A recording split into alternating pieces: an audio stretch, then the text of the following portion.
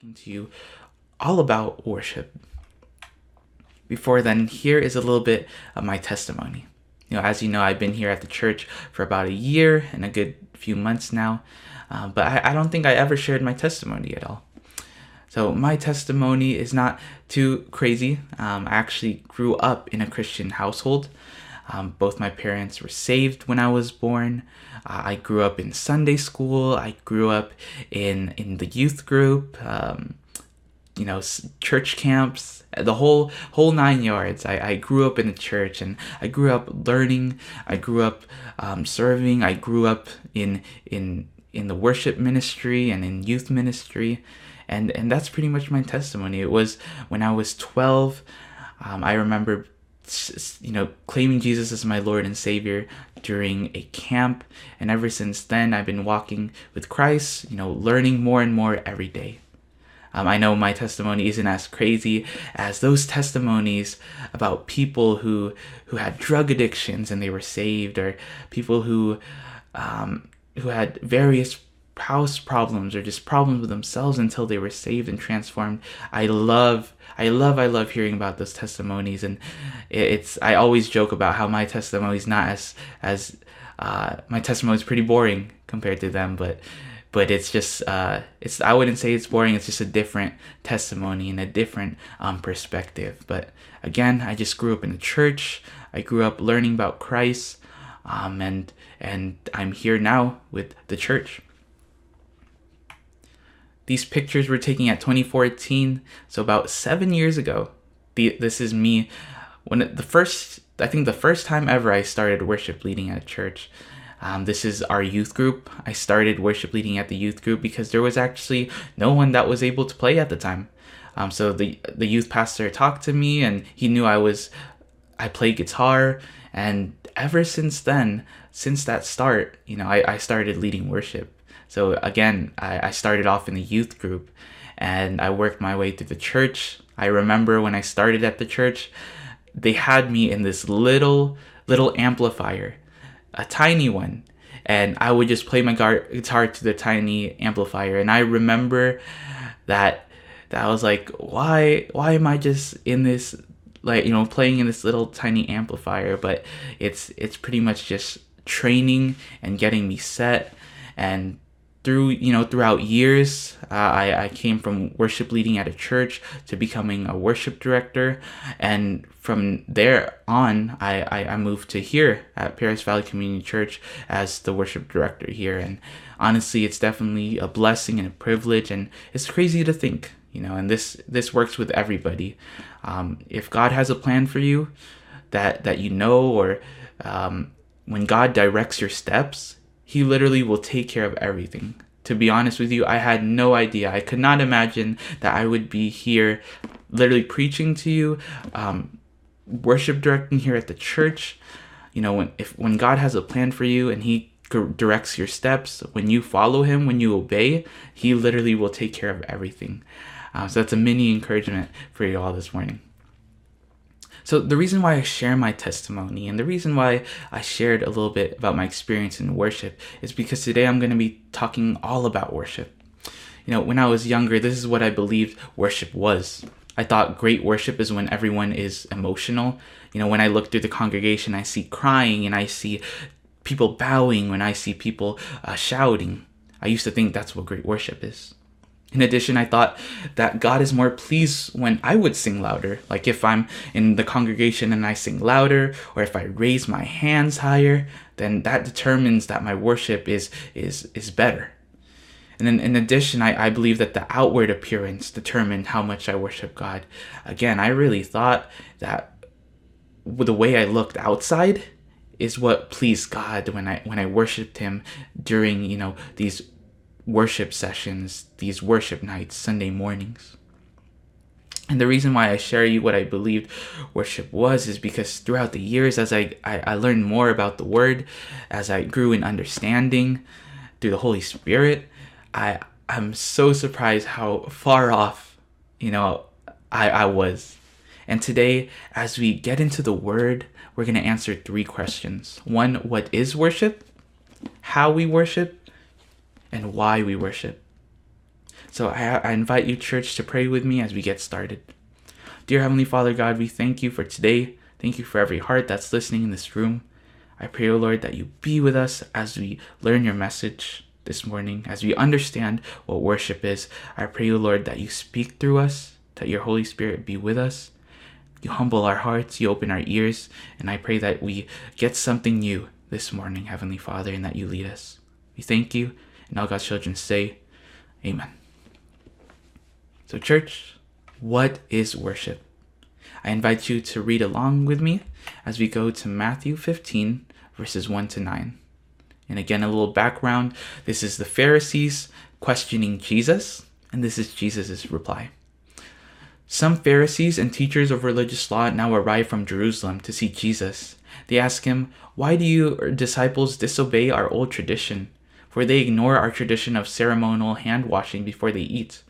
Jesus replied, "And why do you, by your traditions, violate the direct commands of God?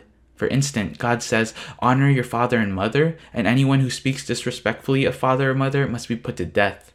But you say it is all right for people to say to their parents, 'Sorry, I can't help you, for I have vowed to give to God what I have given to you.' In this way, you say that they don't need to honor their parents, and so you cancel the word of God for the sake of your own tradition. You hypocrites! Isaiah was right when he prophesied about you, for he wrote, 'These people honor me with their lips, but their hearts are far from me. Their worship is a farce, for they teach man-made ideas as commands from God.'" So what do we take away from this? That God just doesn't look at the outward appearance. On verse 8, it says, "These people honor me with their lips." They say praises to God. They sing praises to God. But when it comes to their hearts, it is far away from God. So there's something to do with the heart that's important to worship. In addition, if you follow me on Isaiah 66, verses 2 to 4, a little background context for you here. This is the Old Testament, and God is telling the prophet Isaiah to tell this to the people of Israel. If you don't know, in the Old Testament, the people of Israel was God's chosen people. Throughout generations and generations, God saved them. God saved them from slavery. God blessed them. God gave them a new chance. God just took care of them. And for generations and generations, what these people did was they disobeyed God. They worshipped idols. They did horrible things in the sight of God, and even in our standards, they did things that are very bad. And it's crazy because these people, from generation to generation, God has been so good to them. They've seen God's goodness. They've seen God's power. But even though they've seen it, they still choose to disobey, and they still choose to do what's wrong. So this is what God tells Isaiah to tell the people. He says, "My hands made both heaven and earth, and everything in them are mine. I, the Lord, have spoken. I will bless those who have humble and contrite hearts, who tremble at my word, but those who choose their own ways, delighting in their detestable sins, will not have their offerings accepted. When such people sacrifice a bull, it is no more acceptable than a human sacrifice. When they sacrifice a lamb, it's as though they had sacrificed a dog. When they bring an offering of grain, they might as well offer the blood of a pig. When they burn frankincense, it's as if they had blessed an idol. I will send them great trouble, all the things they feared. For when I called, they did not answer. When I spoke, they did not listen. They deliberately sinned before my eyes and chose to do what they know I despise." You notice that it was rhyming a little bit, eyes and despise. But going through this, I wanna highlight this. So what's God's telling Isaiah to tell these people is because their hearts are so far away from him. Whenever they offer a sacrifice, their sacrifice is not considered good. And when we look back in Isaiah 66, verse 2 to 4, like for example, they're saying that when the people sacrifice a bull, which is a good sacrifice, because their hearts are far away from God, it is the same thing as if they had sacrificed a human, which is a bad sacrifice. Same thing here. When they sacrifice a lamb, which is a good sacrifice, it's as though they had sacrificed a dog because they have been so disobedient and their hearts are far from God. And the crazy part here, it says when they burn frankincense, which is a good sacrifice, But because their hearts are so far from God, it's the same thing as if they bless an idol, the same thing if they worshiped an idol. As you can see from these scriptures, you see there's an importance when it comes to our heart and when it comes to worship and it comes to sacrifice. It's not just the outward appearance, but God looks into our heart. Because we could sacrifice all we want, we could give all we want, but if our heart is not right, then God will not accept that sacrifice. In addition, we look at Hosea 6:6, and again, God is talking to the prophet Hosea, and he's telling the people of Israel this. He says, I want you to show love, not offer sacrifices. I want you to know me more than I want burnt offerings. So this is key. Like I mentioned before, like the scriptures we've been going over, you could sacrifice all you want, but if your heart is not right with God, then the sacrifice is just vain. It's like if you worship an idol. It's like if you gave an offering that is bad. So that's why it's important that we check our hearts. And when we go back to the question, what is worship? I believe Romans 12:1 has the best answer. This is Paul preaching to the church, and he says this, and so, dear brothers and sisters, I plead with you to give your bodies to God because of all he has done for you. Let them be a living and holy sacrifice, the kind he will find acceptable. This is truly the way to worship him. So for those making notes, what is worship? It's living a life that is set apart, a living sacrifice that is holy to God. So what does that mean?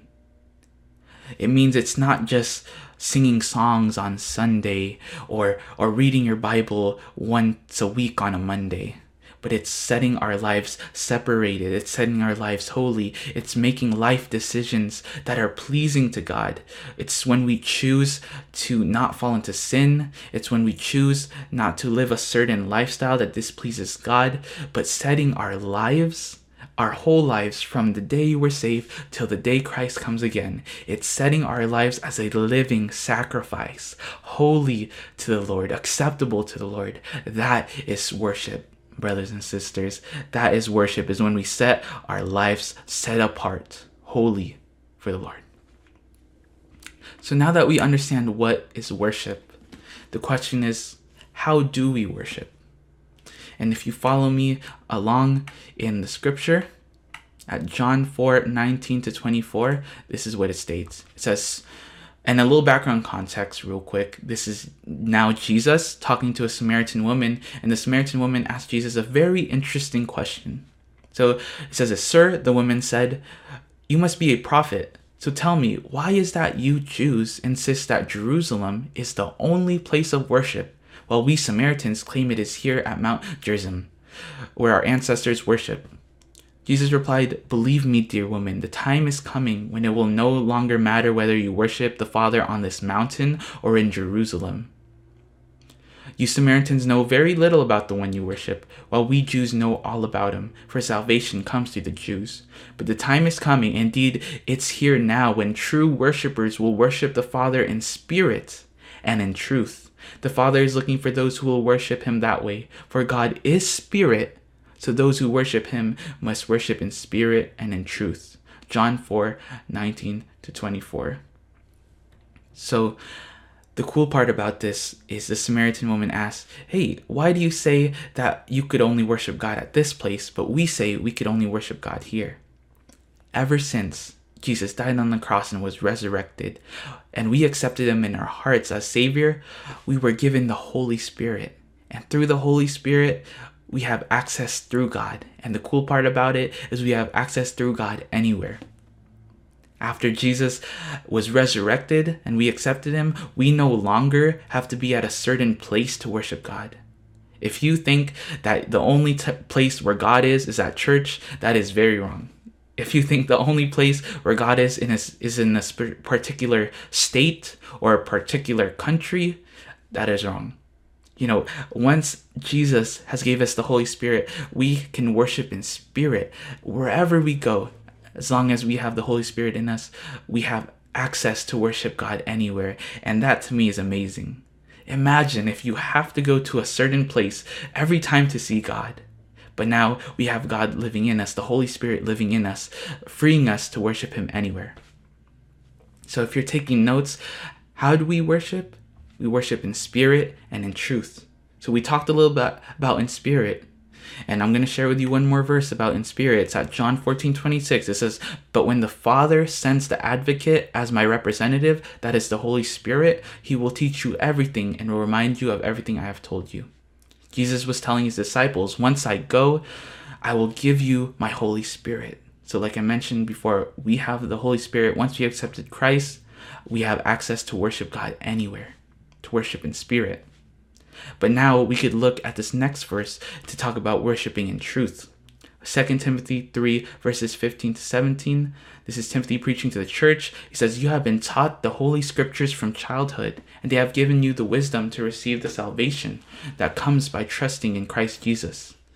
All scripture is inspired by God and is useful to teach us what is true and to make us realize what is wrong in our lives. It corrects us when we are wrong and teaches us to do what is right. God uses it to prepare and equip his people to do every good work."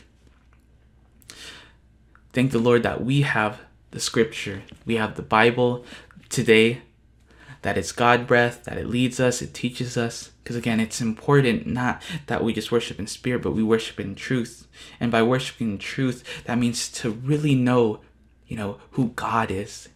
And how do we know God? It's through his word. One thing I share is that when I was growing up, I lacked biblical knowledge, and I felt like it really hurt me. And what I mean by that is, yes, I grew up in the church. I grew up, in worship nights. But the thing is, I wasn't really reading my word that much. And I, not just reading it, but I wasn't understanding it that well.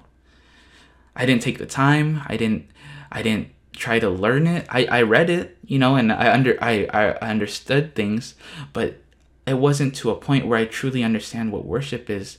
And back then, because of my lack of worship, I used to do things that I thought are worship, but really it's not. And what I mean by that is, in middle school, in my mind, I thought that if I raise my hands like in praise and I kiss the sky, like literally kiss the sky, then I please God. So imagine you're in middle school and you see this random kid during class raising his hands and kissing the sky.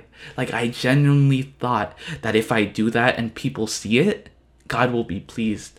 And it's because of my lack of knowledge. Like, I knew that I had to worship God, but because I didn't know what pleases God, I didn't know what worship is, I would do these things. And to look back at it, it's kind of funny. I know my parents laugh at me about it. They tease me about it.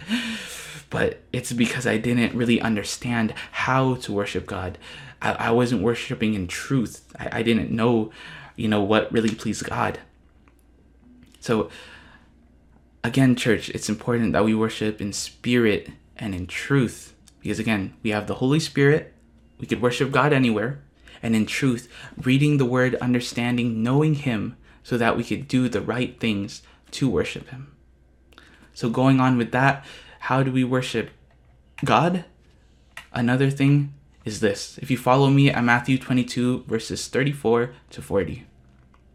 It says, and again, a little background, this is Jesus replying to the Pharisees, asking him a question.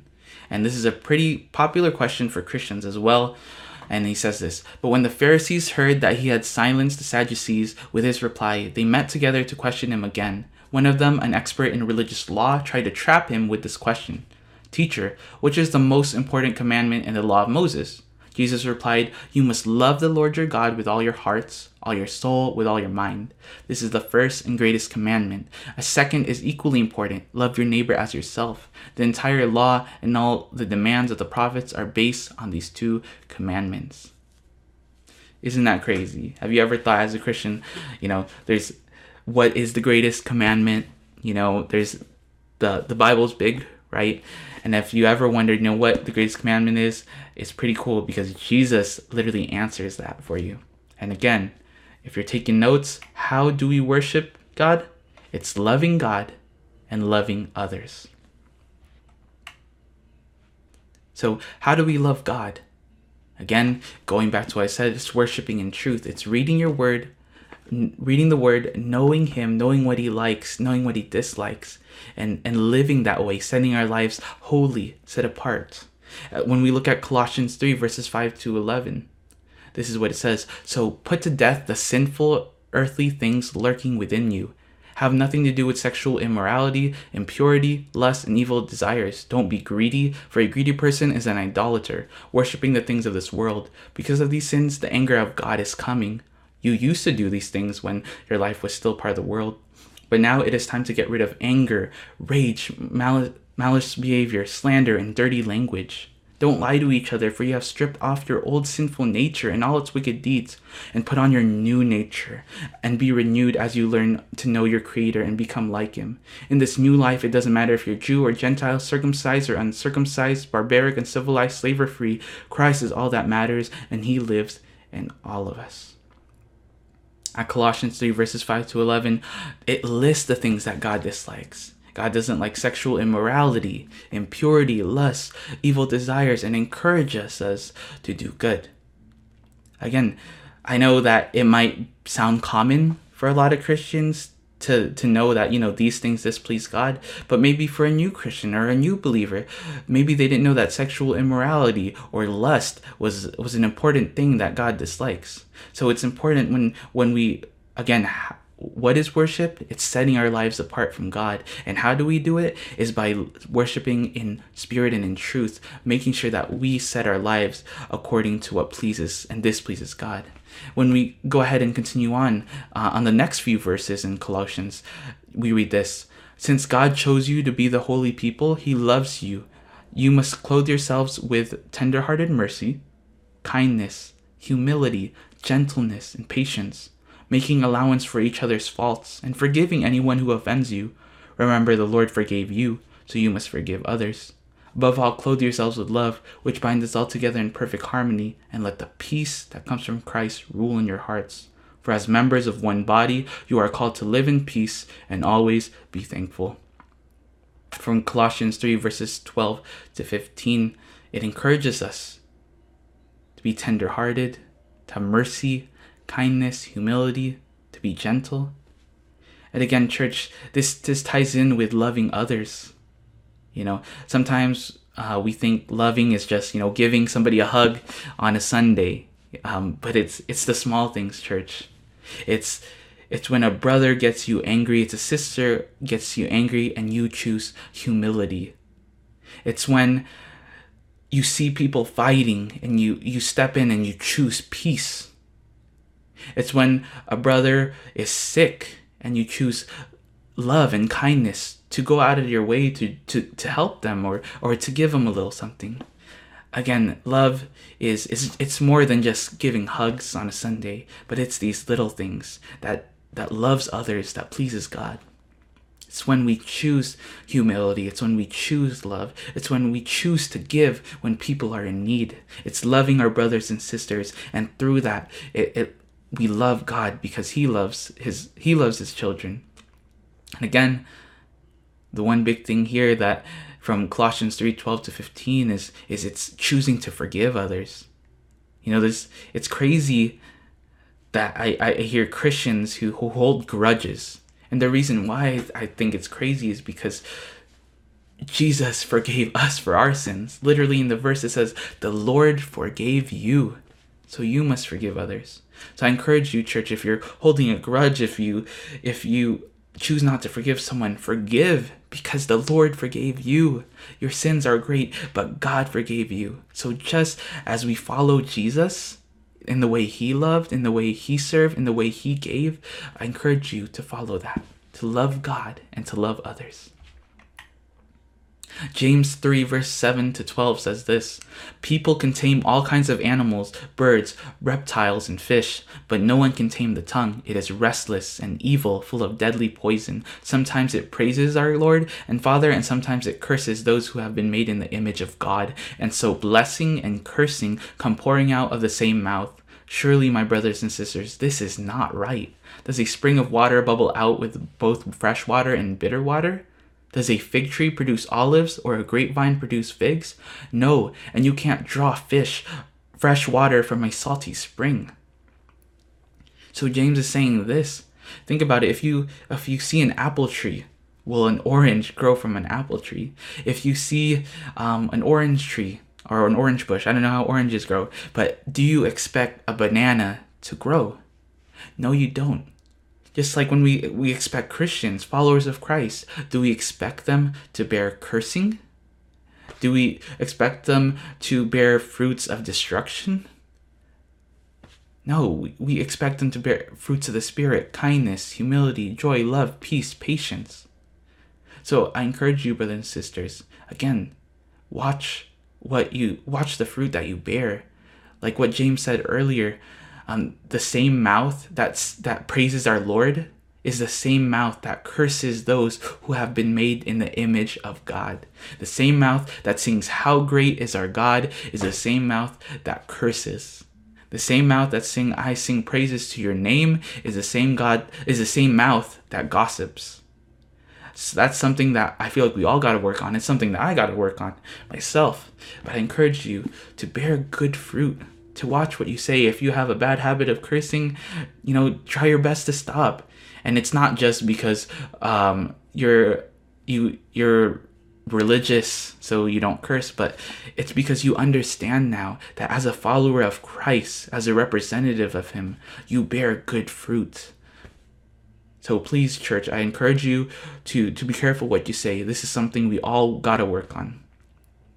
And the more that we bear good fruit, the more that we bear fruits of the Spirit, it helps in the long run. People will see that. People will see that you're different. People will know that you're Christian, and through that they'll ask you, why are you different?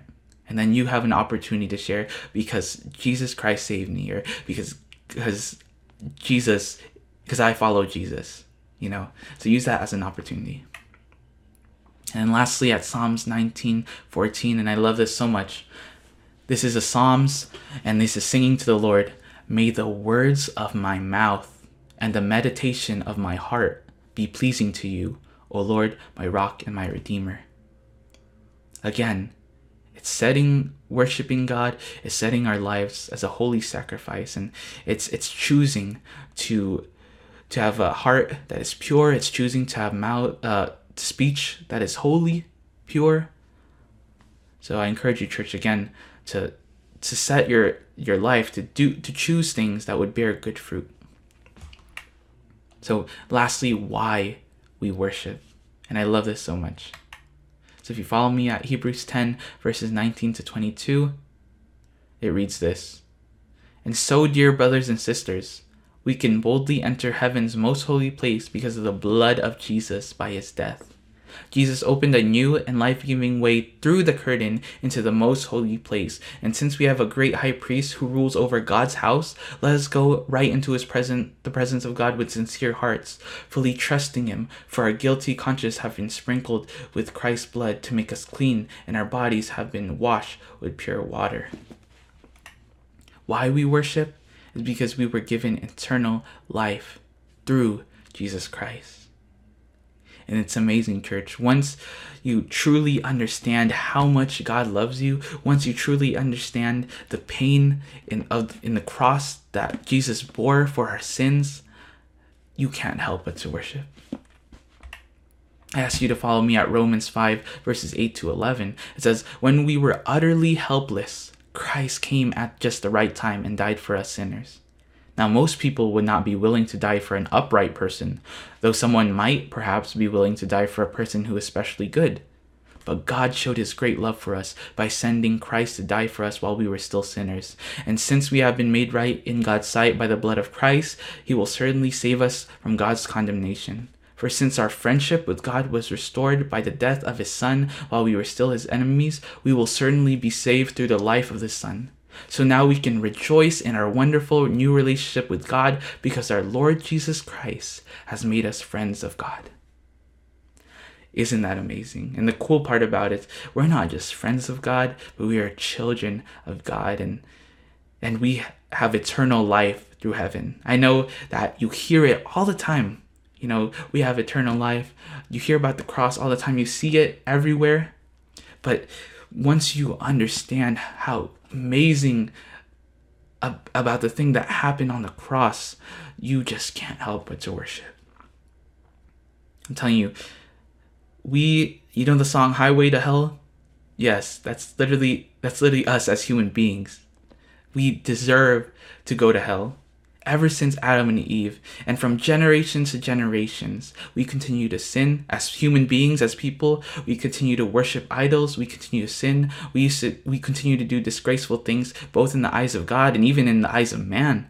And it's through all that, we deserve to go to hell. The crazy part is even though from generations to generations, like I was talking about the Israelites there before, like we know God, we've seen God, we heard about God, we follow God, but still from time and time after again, we just fall and we just displease him. But, big but over here, because of God's love for us, he sent his one and only Son to die on the cross for us, that whoever believes in him shall not perish but have everlasting life. We no longer have to play Highway to Hell, because through Jesus Christ, once we accepted him as our Lord and Savior, we are no longer destined for death, but we have eternal life through Jesus Christ. And once you understand how crazy, how amazing, how awesome that is, you cannot help but to worship. I heard this analogy, and I think it's kind of good. It's pretty good, but it's a story about the son and his father who was in an island, and the father told his son to stay out of the water because there are sharks there. But of course, the son goes into the water, and from there, sharks start to appear and is about to bite the son. But before the sharks were about to bite him, the father was able to save the son, and was bit with a bunch of marks. You would imagine, shark bites everywhere. Everything's bloody. You see the marks. You see the pain. And once the father saved the son in the island, the son looked at the father and saw all the bruises, saw all the blood, saw all the pain.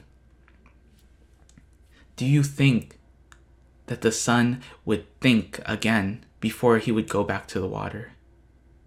If you are truly saved and you truly understand what Christ has done for you, trust me, it will be really hard for you to stay in sin. It will be really hard for you to stay in this place of evil. Because everyone falls. We are people, we are human. I still fall. Christians still fall. But the difference is when you are truly saved, once you truly understand the love of Christ and what he has done for you, you cannot help but to go back running to him. You cannot help but to go back to him. That's the difference here, church. If you're truly saved, you truly believe in Christ as your Lord and Savior, even though you fall, you cannot help but to run back to Christ. You cannot help but to run back to the light, ask for forgiveness. Once you truly understand the power of God's love, you cannot help but to worship. Number 2, why we worship? Because he is the creator. If you follow me at Psalms 19 verses 1-5, it says this: "The heavens proclaim the glory of God. The skies display his craftsmanship. Day after day they continue to speak. Night after night they make him known. They speak without a sound or word. Their voice is never heard, yet their message has gone throughout the earth, and their words to all the world. God has made a home in the heavens for the sun. It bursts forth like a radiant bridegroom after his wedding. It rejoices like a great athlete eager to run the race." Psalms 19, 1-5. And what it's saying here is he's talking about when the heavens proclaim the glory of God. When you look up, the skies display his craftsmanship. Even though the skies don't talk, even though the skies don't say words, still it is known to everyone in the whole world. Everyone sees the sky. And when you look up and you see the sky, you see the work of God. And it's amazing. If you think about it, you start thinking about nature, you start thinking about, air, you start thinking about how intricate the world is, how amazing, how fascinating the world is, from the trees, from oxygen, from all these little things. Everything is so specific. Everything is so well designed. that when you look at to the sky, when you literally just go outside, when you look outside right now, you see the sky created by God. You see the evidence of our God in creation. You see the evidence of God in the sky, in the clouds, in the heavens. And it's saying that God is the creator. So that's why we worship, because he is the creator. And follow me at Psalms 95, 1-3. It says, "Come, let us sing to the Lord. Let us shout joyfully to the rock of our salvation. Let us come to him with thanksgiving. Let us sing psalms of praise to him. For the Lord is a great God, a great King above all gods." Psalms 95, 1-3. It's amazing. Just throughout these years, just learning about worship. And the thing that fascinates me the most is there's something special about singing. No, it really is. If you think about it, there's a whole book in the Bible about singing psalms. The Bible references God singing to us. There's a lot of references of inviting people to sing, to praise the Lord. And to me, it's crazy because literally it's just like when it comes to singing, it's just songs. Like it's literally just a hit, a hum or a tune. But for some reason, there's something special about that. I have one of my best friends. We grew up together in the church. He's one of my best friends right now, actually. And we grew up in Sunday school. We grew up in our middle school days. And we grew up together in the church. We were best friends. We were best friends. And ever since, life moved on, I had to move because I'm moving to a different area, different city. So we weren't able to go to the same church anymore. And unfortunately, he actually stopped going at the time. And we went different ways. I went to the church way. He stopped going to church, kind of doing his own thing. And then when we got connected again during high school, we started talking again, hanging out more. And he was telling me about how like during high school, he's questioning his faith. He's actually even at the point at the time when he was blaming God for all the things that's happening. And it's crazy because I knew him at the church. We grew up in Sunday school and all that. But he was telling me how like he's blaming God for all these things that's happening. But what we did is we read together. We started reading together. We prayed together. We sent worship songs to each other, and we just dug deep into the Word of God. And I encouraged him to keep reading. And as he continues to search for God through reading the Word, through prayer, through spending time with him, one day it just clicked. I felt like one day just the Holy Spirit just revealed himself to him. And I'm not talking about like an angel appeared in his room and he saw it. But what I'm talking about is when he was reading the Word and when he continually did it throughout time after time, one day it just clicked to him. One day he just understood it. He didn't just get the wisdom, but he understood the wisdom. As he continued to read the Word, as he continued to understand it, one day he understood how much God loved him. One day he understood how much the cross meant. One day he understood the joy in salvation through Jesus Christ, and it just clicked to him. A few weeks ago, we met up for dinner, and it's crazy because he's super different. We were talking about our faith, and he was excited to talk about it. And there's one thing that was very interesting, and this is why I bring the story up. This relates to the Psalms that I just shared with you. He told me this. He said, "David, I think I'm a pretty good singer." And you're probably wondering, like, why is that crazy? Well, because my best friend, he's a tough guy. He doesn't sing. I would never imagine him singing. Back at the days when we were at worship services, he's the guy that just, stands like this. Well, he's the tough guy, so he'll probably stand like this. But I would never, ever imagine that those words would come out of his mouth, that he thinks that he's a good singer, or even the fact that he enjoys singing. He was telling me, like, yeah, I'm in the shower singing worship songs, and I think I'm pretty good. And that just amazes me. Because once he understood how good his God is, once he understood how loving his God is, once he understood how great his God is, for some weird reason, he cannot help but to sing. For some weird reason, when you understand how great your God is, for some reason, when you understand how big your God is, you cannot help but to sing a song. You cannot help but to express through song how great your God is. And that's what surprises me the most about singing, is I would never imagine my best friend, guy that I thought would never sing, that I thought he even disliked singing, out of nowhere, after he learned more about Christ, once he understood it, he told me that he takes joy in singing, that he loves to sing praises. I would never imagine that. There's this quote from C.S. Lewis, and he says, "We delight to praise what we enjoy because the praise not merely express but completes the enjoyment. It is appointed consummation. It is not out of compliment that lovers keep on telling one another how beautiful they are. The delight is incomplete till it is expressed." So what this quote is saying here, that when we praise things, it's not just because we have to express it, but we take joy when we express it. Like, our joy is complete when we express it. And this is what I mean. If you think about it, we as people, we praise things all the time. Like, I love basketball. Shout out to the Golden State Warriors, Steph Curry. But when he pulls like a long three, or if someone does a crazy dunk, I just can't help but to be like, "Yo, bro, did you see that?" Or I can't help but to tell somebody, like, "Dude, that was crazy. Did you see that? Wasn't that amazing?" Or if you see a cute girl, and they're like, "Bro, did you see that girl? She's so cute." Or if you see a cute guy, "Whoa, did you see that guy? He's very handsome, right?" You just can't help but to get that confirmation.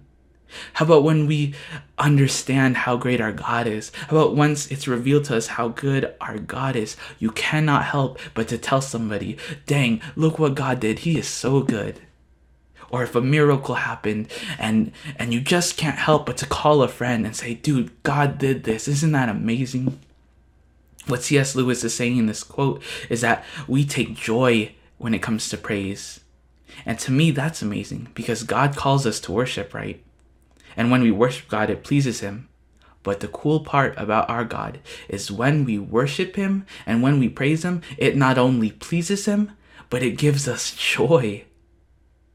It completes our joy when we praise him. It's not just beneficial for him when we worship him, but it gives us completeness. It gives us joy when we sing praises to our God. And to me, that is absolutely amazing. That when we worship our God, we have fulfillment, that our joy is complete in our expression of worship. So lastly, church, I want to end it with Ephesians 5:15-20. It says, "So be careful how you live. Don't live like fools, but like those who are wise. Make the most of every opportunity in these evil days. Don't act thoughtlessly, but understand what the Lord wants you to do. Don't be drunk with wine, because that will ruin your life. Instead, be filled with the Holy Spirit, singing psalms and hymns and spiritual songs among yourselves, and making music to the Lord in your hearts. And give thanks for everything to God the Father in the name of our Lord Jesus Christ." Again, church, what is worship? It's setting our lives apart. It's giving our whole life to Christ, choosing to be holy, choosing to get rid of evil, choosing to not walk that way, setting our lives apart, holy for him. How do we worship him? Again, we worship in spirit and in truth. We could worship God anywhere through the Holy Spirit, and we worship in truth by reading his word, knowing what displeases him, knowing what he likes, and following that. In addition, we do that by loving God, loving others. And lastly, why we worship is because God sent his one and only Son to die on the cross to save us, to give us hope, to give us a new future by accepting him, going to heaven, no longer going to hell, through Jesus Christ. And because he is our creator, and there's a joy in when we worship him. So I encourage you, if you are a new Christian, or if you are somebody that when it comes to worship, you see people raising their hands, you see people sing, and you're worried like, hey, how come I'm not like that? How come I'm not getting it? Don't worry about it too much. I encourage all Christians, all my brothers and sisters here, that you start off with learning more about your God. Pastor Chris said this in a sermon previously. He said, start with, if you're brand new, very brand new, start with Matthew, Mark, Luke, and John. Learn about Jesus Christ. Learn about the good news. And then move forward from there. And text me, text Pastor Chris, contact us, and we'll let you know where to go next. But again, I encourage you to worship him in spirit and truth. And that's by living our lives separated, holy, choosing to live a lifestyle that pleases God. And that right there, brothers and sisters, is true worship. It's when we choose to live our lives holy, as a holy sacrifice. And once you do that, and once you continue to grow in your word, in his word, you can't help but to sing. Once you understand that, once it clicks to you, you just can't help but to raise your hands. Once you understand how good he is, how great he is, the things he's done, you just can't help but to worship. So I invite you, church, to pray with me as we close. Dear Heavenly Father God, I thank you so much for this message today.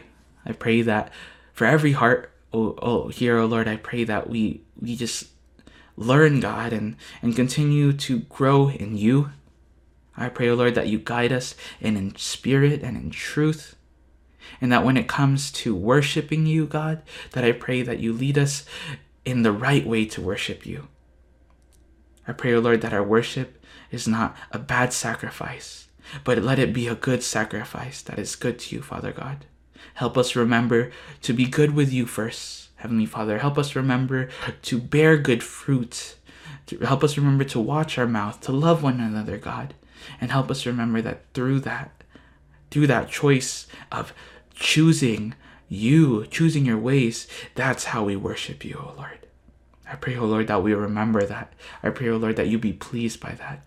And as we go our separate ways, God, I pray that you continue to give understanding, that you continue to give guidance to your people. And I pray, O Lord, as they continue to go closer to you, that God, you move closer to them. Do miracles, Father. Show yourself to them. Help them understand, God, your goodness. Help us understand your love. Help us understand your grace. And we thank you, God, so much for everything that you've done. We thank you, God, so much for everything that you will do. I pray that you keep us safe. I pray that you take care of us all as we meet again. And I pray that you just bless the rest of our Sunday. We love you and we thank you. And all God's children say, Amen.